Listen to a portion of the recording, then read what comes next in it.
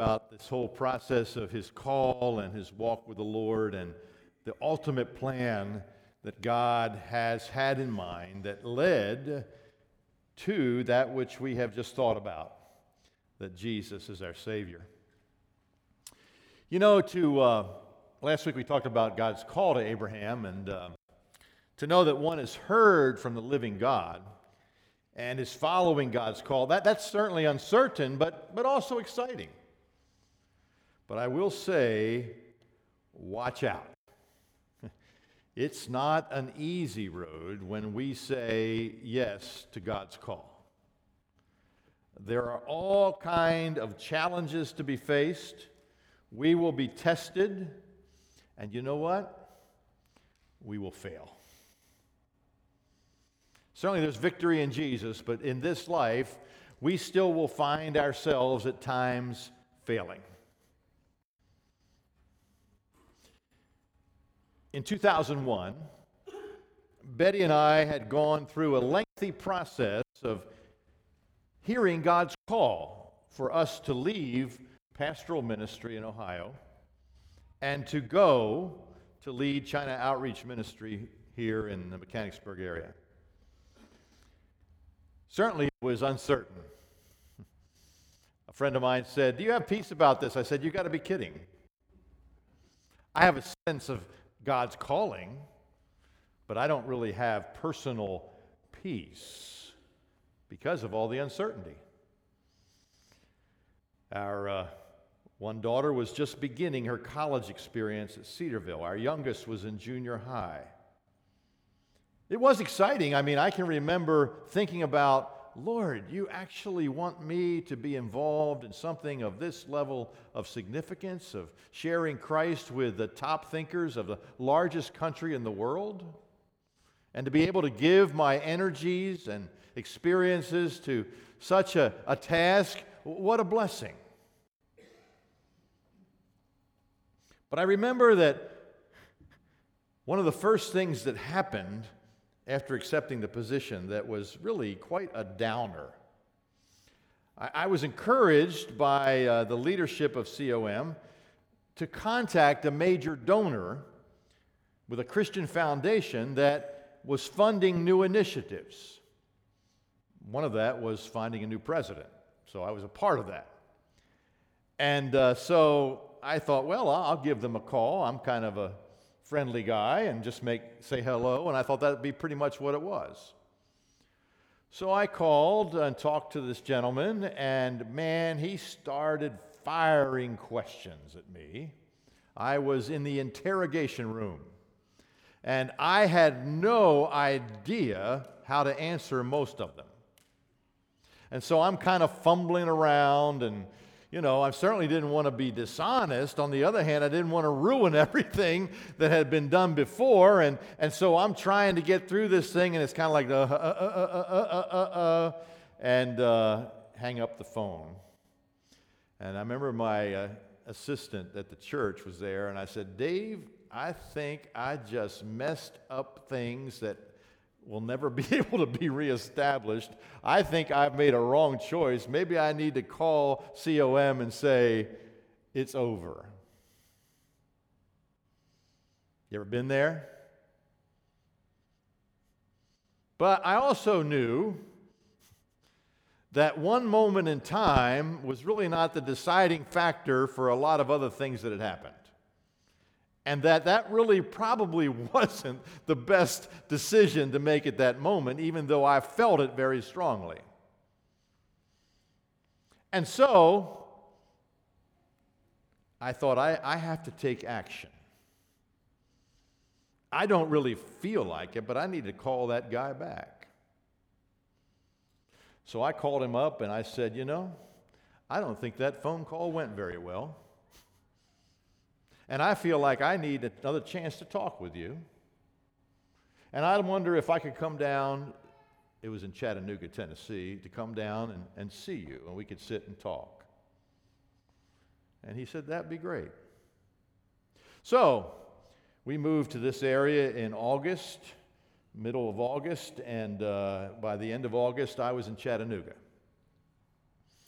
and sitting across the table from this gentleman who I really didn't know. And you might say, well, how'd that go, Pastor? You know what? Didn't go too well then either.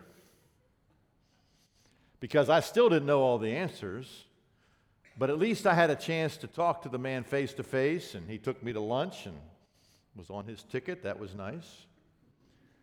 But I thought at the end of the day, it still wasn't too good. Wow. Following the Lord can be challenging, can't it?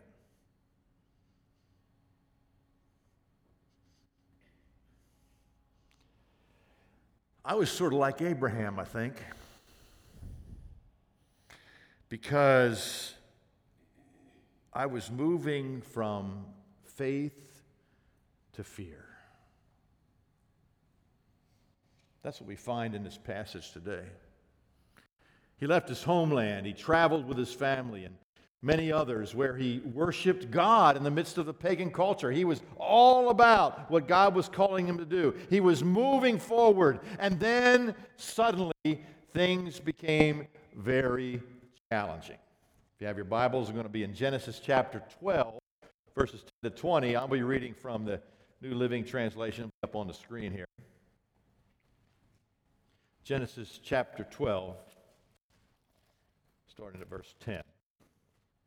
At that time, a severe famine struck the land of Canaan, forcing Abram to go down into Egypt, where he lived as a foreigner.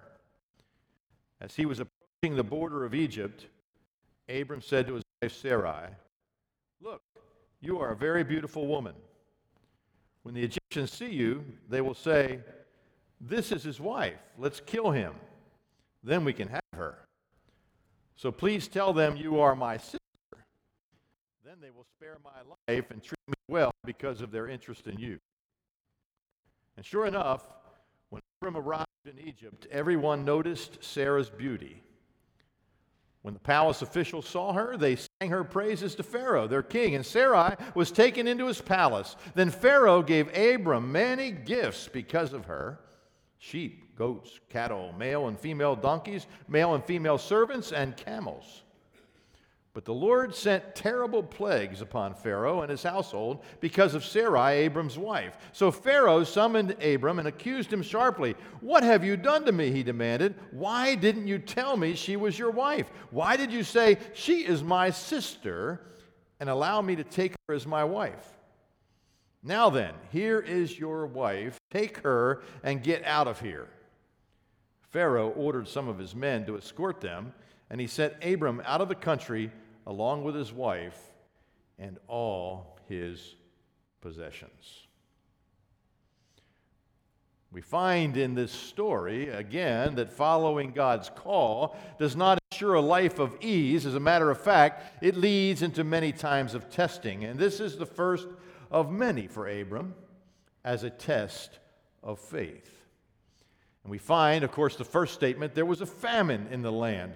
You know, Abram had lived in the Fertile Crescent when he was residing in Ur of the Chaldees. It was still is a very significant place in the world as far as being productive agriculturally.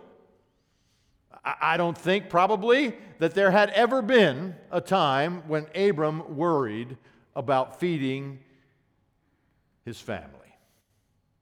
And now he's called by God to a wonderful land, right? I mean, what was the whole promise of, we even talk about Canaan kind of being a reflection of going to heaven. And what does he find when he gets there? Famine. Wouldn't you think, if you were Abram, that if God was leading you to a new land, that it would be fine and better than where you had been?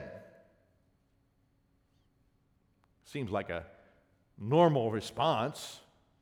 Didn't happen that way. There's a famine in the land. He's got a lot of people to feed. Remember last week's text? It wasn't just his close family. He had a lot of people traveling with him. Lot, his nephew, all of his servants, and more than his servants, all kinds of people. But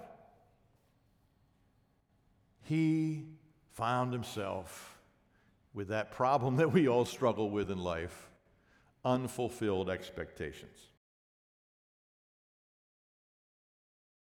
It doesn't take long, does it, to find out that's not the way it goes.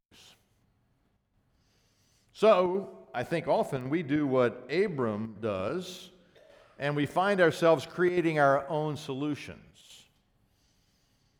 Now, it says here that Abram was forced to go down to Egypt. Yeah, I mean, that probably was the only solution that he could see at that time. But we do know from biblical history that going down to Egypt has not been a positive influence in God's people's experience. I mean, it was a rescue for many as far as famine. We find it later, don't we, in the story of Joseph, Jacob. And of course, Joseph's story was one that he didn't intend to end up in Egypt, but he was sold to slavery by his brothers. But ending up there, he finds himself with a vision from God that there's going to be a famine in the land. And so he is given charge of that because he interpreted the vision from Pharaoh, and he ends up being the one right under Pharaoh that sets up the plan to save 7 years of the productive time to prepare for the 7 years of famine. And it becomes the place to go for those that are starving. And so Jacob and family end up in Egypt, and it was good while there was that Pharaoh, but that didn't last that way. And eventually, the people of God, the Israelites, become slaves in Egypt. And of course, that eventually leads to Moses being called to bring deliverance. Wasn't a good experience. Abram's time here in Egypt doesn't turn out to be a good experience either. But he has his plans. He creates his own solutions. I mean, not only did he go down to Egypt because of the need for food, but when he's there, he realizes there's going to be some tension with the leadership because his wife's beautiful. And so he comes up with a solution for that. Not a godly solution, but his solution. And it kind of makes sense. And we'll look at, by the way, this happens again. You probably know that in Abram's story. And you find in the second time it happens that it does say that, well, there was some legitimacy to the fact that she was his sister, kind of a half-sister thing. So he wasn't really lying. I mean, we've kind of done that in life, haven't we? I'm kind of fudging a little bit, but it's not really a lie. But it's still us trying to fix things ourselves. And so he does that. Try to create his own solutions. But it's not God's plan. It's his. And it leads to all kinds of trouble. Now, by the way, it doesn't seem to at first. Matter of fact, first there's initial success. Sometimes when we seem to try to worm our way out of situations, it looks like we're going to do okay. Yeah, spiritual battle going on there too, isn't there? I mean, look what happened. It happened like he said. She was beautiful. Pharaoh wanted her and took her in, Sarai, and Abram, I mean, he started to benefit from all this stuff because Pharaoh gave him a lot of stuff. Major amount of flocks, all different kinds. Yeah. Sheep, goats, cattle, donkeys, servants, camels. Looks good for a while, but didn't last long. Didn't last long because God was still at work and had a plan for Abram, even though Abram had a different plan at this point. And God's going to work to get him back on. And the way he's going to work is like he always works, and that is he brings to the end our own plans through a disastrous situation that we have no other option but to get back to what God says is his way. And so Abram fails, but God prevails. You know, it's a good thing. It doesn't feel good, but it's a good thing that God doesn't let us get away with our own solutions. And we can rejoice looking back. It's not fun in the process. But looking back at Abram, we can see that in the midst of this, God brings about this problem with Pharaoh in order to get Abram back on track. You know, it's interesting, and we don't think about this when we're trying to save our own skin, but what we do does impact others as well. Others suffer because of our disobedience. When we're disobeying, when we're doing our own thing, you know what we're all about? We're all about me. God's plan is that we don't just think about me. We know that, right? His plan for our lives, and you know, he made it pretty clear to Abram in his call, didn't he? He said, you are to be a blessing. Doesn't seem like that's happening right now. Because what happens? Sarai, I don't think, even though she agreed to it, I mean, it was certainly a male-dominated situation, and she did what her husband said to do, but I don't imagine she thought it was a great idea. Ladies, would you think that was a great idea? To suddenly be thrown into a harem with the Pharaoh where you would maybe become his wife when you're already married to another guy. Do you think your husbands would be making a great choice if they did that to you? No, you'd be killing those guys. I know you would. What are you doing, man? You're nuts. But she didn't have a voice. And she probably was scared too. Wasn't good for her. She suffered. But boy, look what happens to Pharaoh and his household. Terrible plague sent by God. Doesn't really say what specifically the plagues were, but certainly it probably was a physical problem there, and people were sick, and it was just awful. And Pharaoh suddenly becomes the voice of God. Yeah, you know, I'm always just struck with the fact that we get limited sometimes. We think God only speaks through the anointed ones, and certainly he does. But you know, God's not limited by anything to get his message across. He even spoke through a donkey one time. So don't think he can't speak through you, right? Okay, all right. Or by anybody else, by that matter. He uses Pharaoh to be his prophet, to be his word to Abraham. You know, that's happened other places. In the story of Jonah, you remember that one? Jonah's running from God. God says, I want you to go and share the message of basically salvation to this horrible group of people that you hate. And he ain't going to do it. He gets on the boat and goes the other direction. And suddenly there's this big storm and everybody's going to die. And God uses the pagan sailors to challenge Jonah to be faithful to the call that God put on him. Wow, how about that? Well, God uses the Pharaoh as a tool. The pagans become tools of God. And so Pharaoh rebukes Abram for not telling the truth. He knew, isn't it interesting? Suddenly, Pharaoh knows that Sarai is Abram's wife. God made it clear to him. And he knew that Abram had lied about her.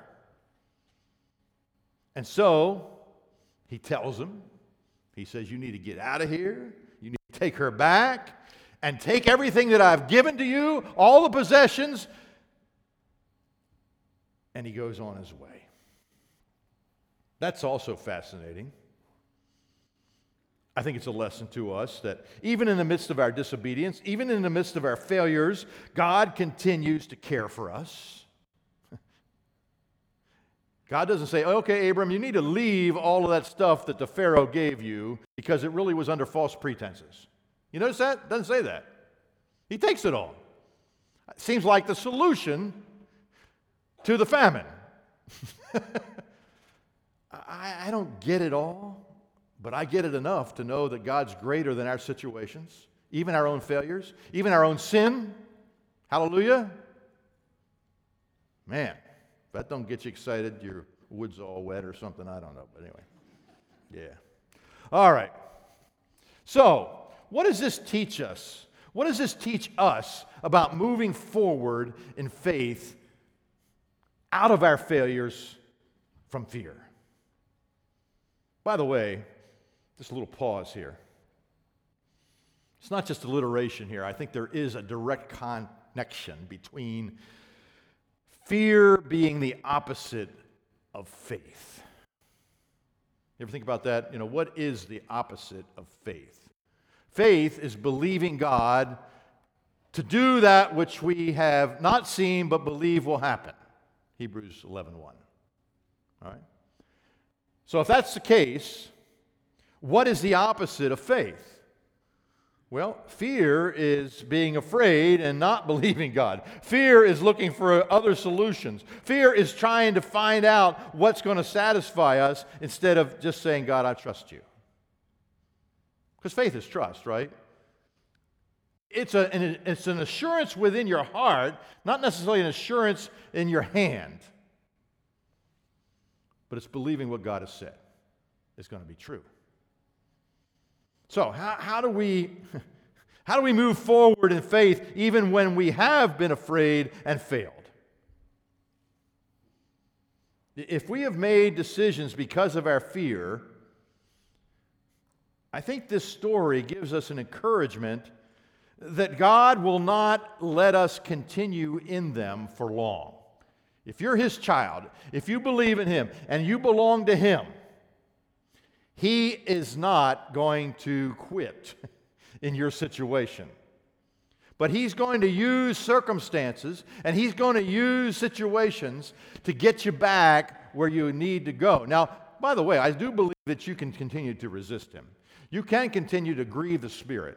I mean, God's going to work. You still have to respond for it to really make a difference.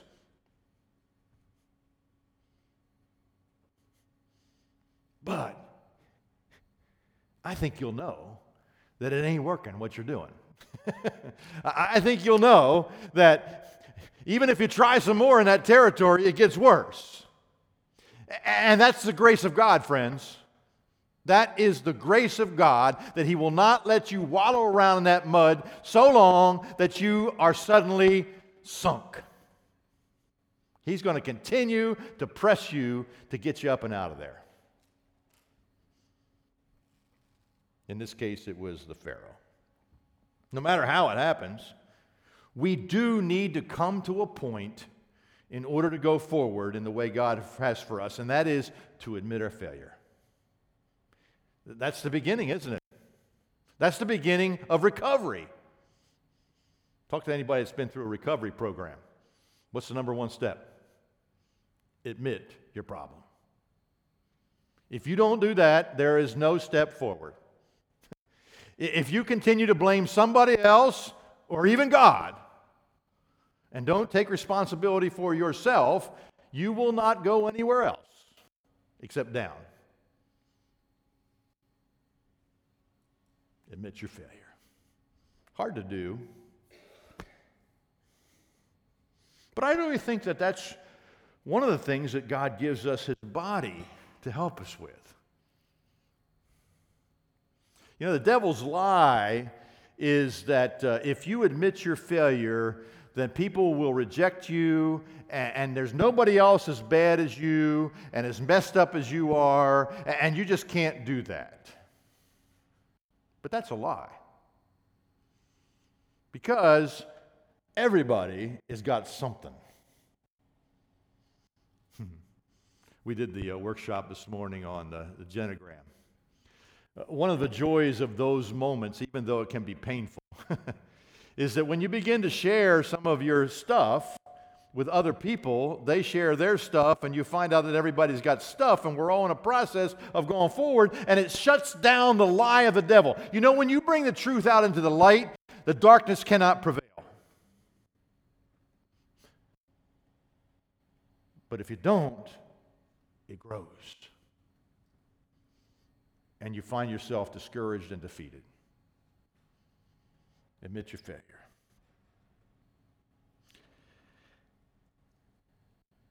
And as we continue on with God in admitting our failure and moving forward, we find that God says, hey, there's some blessings that have come your way as a result of this mess that I want you to take with you. Abraham took all the stuff that the Pharaoh had given. It was almost one of those ha moments.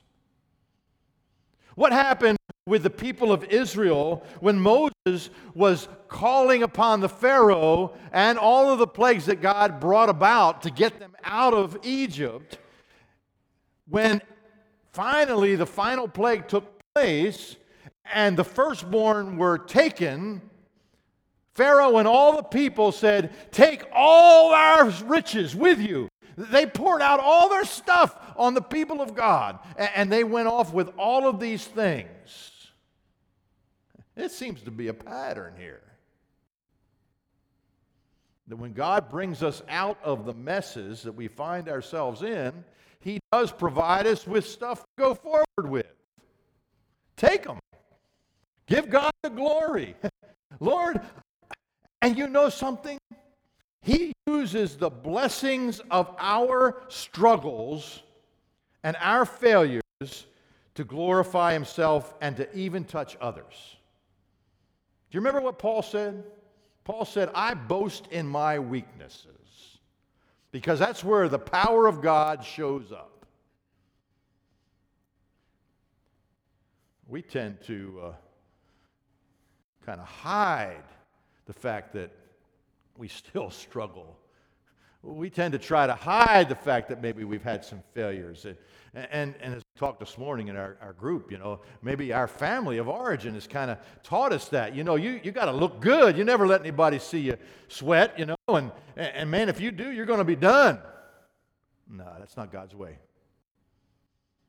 Now, it's neurotic if I stood up here and just every Sunday told you all my mess, and you went around and told everybody all your mess all the time, and you never got anywhere else. Now, that's not what we're talking about here.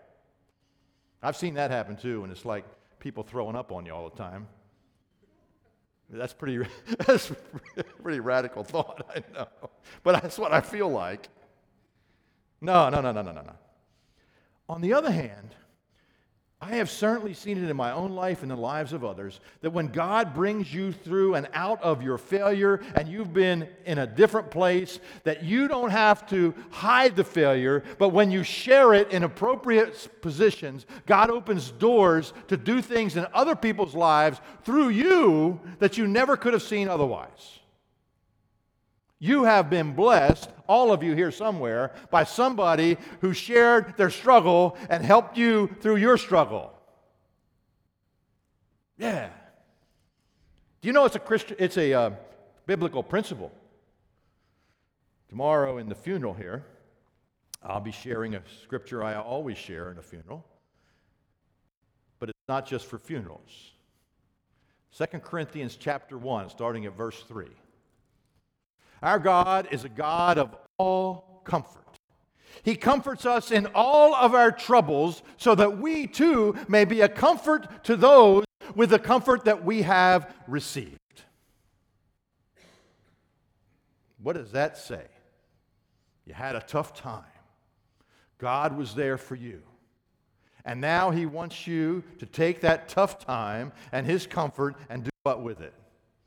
Comfort others. That's how He works, isn't it?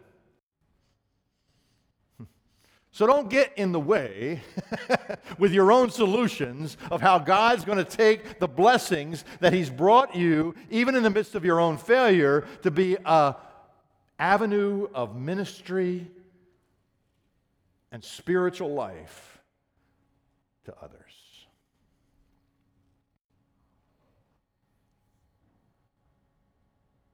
And never forget that God got you out of the mess that you made. Now think about that statement. In that statement is the admission of failure, isn't it? I made the mess. But it's also the admission of the fact that God is the deliverer. And I am hopeless and helpless without Him. Never forget that. Never think that even though you need Him that time, that suddenly now you're okay and you can make it on your own. No. That never will be the case. You can think about it. You can even get prideful, and the devil will love it. Yeah, look how well you... Isn't it interesting how deceptive that guy is? I mean, he's trying to discourage you, and then suddenly you have victory. Then he tries to take the victory and say, oh, look how good you are. No, you know. It's not that God sees you as a mess. It's God sees you as one he loves that has brought you out of the mess and will continue to do so. That's the picture you need to have. You are special. You are loved. You have a purpose. It will never end. You might not understand it all, but it's still true. You are walking by faith. You're following the God that's called you. You are going to be used by him for his glory. Give him the praise. Keep your focus on him. Recognize that God got you out of the mess you made, and you want him to receive the glory, and others will be touched because of your testimony. Yeah. That's the Christian life. Yeah. If we think we've been smart enough to worm our way out, we will continue to live a life of deception and not get back on the proper path. Thank God that he does not treat us as our sins deserve, but he provides a way of escape to bring us back into his plan. 1 Corinthians 10:13. I remember memorizing this verse when I was a new Christian. And, it's great to memorize verses when you're young, because you can. It's also great to memorize verses when you're old, but it takes a long time. And you got to do a lot of reviewing.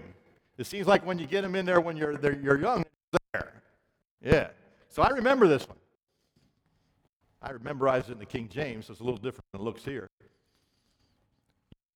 All temptation has seized you that's not common to man, or something like that. Oh, that's the King James. But this is New Living. The temptations in your life are no different from what others experience. Remember with the devil's lie? Oh, you're all by yourself. You're the biggest mess anybody's ever seen. Don't tell anybody. No, the temptations in your life are no different from what others experience. Everybody experiences temptation. Jesus experienced them all. The Bible tells us that in Hebrews. And God is faithful. That's the key to it right there. That's the central part of the verse. God is faithful. He will not allow the temptation to be more than you can stand. And when you are tempted, he will show you a way out so that you can get away from it. No. You see what the ending word is? Endure. Does that mean that suddenly life is easy? No, you're still in the process of trusting God, depending on him. There's never a moment that God's going to say, you got it made now, it's all done. You're in the process of becoming like Jesus. And there's a forge that you're in, that he's making you like him. But it's all good, because God is good. And the goodness of God will prevail if you let him. I love what the psalmist says in Psalm 71. You have allowed me to suffer much hardship, but you will restore me to life again and lift me up from the depths of the earth. Certainly this is prophetic. Jesus, right? But it's also a word to all the children of God who are heirs with Christ. You will restore me to life again and lift me up from the depths of the earth. You will restore me to even greater honor and comfort me once again. What a wonderful promise. Mark that verse down. Read that verse. Live by that verse. That's God's word to you. That's what the word of God is, God's speaking to you. People say, oh, God doesn't speak to me. Well, you need to read it. And he will. And he does. And believe it. And walk forward out of your failures in a way that gives him the glory and shows that there is a future to you. Dear friends, failure is not the end. It's just another step in you becoming all God knows you will be. Following my disastrous phone call with the foundation leader and meeting with him in Chattanooga,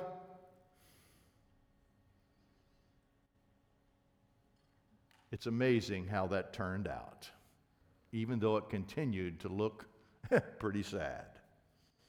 I didn't quit. I kept working. I kept praying. I kept talking. I kept sharing. And that foundation, I don't think it was because I had such great answers, by the way, either. But that foundation continued to join with us and gave thousands of dollars to help us start new ministries to reach Chinese with the gospel.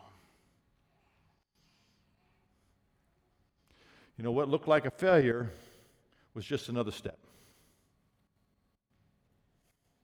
And I ended up spending, 18 years with China Outreach Ministries. Left a ministry that was, by God's grace, much larger and more effective than it was 18 years before that. Financially sound. Still on the board today. Continuing to grow with new staff. Financially sounder than even when I left, and it was very solid then. Praise the Lord. Was it easy? No. Did I have other conversations with fundraising people that were difficult? All the time. All the time. Never liked any of it. Matter of fact, I wasn't going to go to COM because I didn't feel like I could be a fundraiser. But you know, it's not about my feelings. It's about God's calling. Never think you can't do it if He calls you, because He will provide what you need. And it doesn't look often like you're doing it well, but keep at it. Because God is faithful. And because God is faithful, a lot of F's here. Kind of fun to have things that all have the same letters because we can remember them. But because God is faithful, failure is not final. Did you hear that? You believe it? If you don't believe it, start. Start right now. Because God will show it to you as you believe Him for it.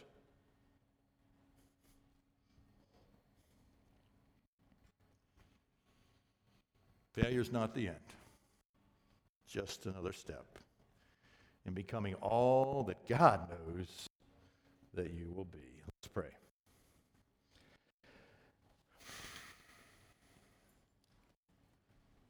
Thank you, Lord, for this story of Abram. Thank you that you don't hide from us the failures of your people. That you don't just paint some kind of imaginary fantasy, but you show us the reality of walking with you so that we will not give up, but that we will receive the blessings that you bring even in the midst of our failures, and that we will move forward with your grace to be all that you have for us to be. Lord, we thank you, we praise you that failure is not final, that you are faithful and you will take us through to the end. Forgive us, Lord, when we've believed our fears. And I think, Lord, of that passage in Philippians 4, where you have told us not to be anxious about anything, but in everything, to pray. To pray, to bring our needs, our supplications, all that we have, all that's going on, all the things that are stirring our fears to you. And you've promised that the peace of God, which passes all understanding, will keep our hearts and minds in Christ Jesus. Lord, we hold on to your promises because our minds and our emotions go all over the place.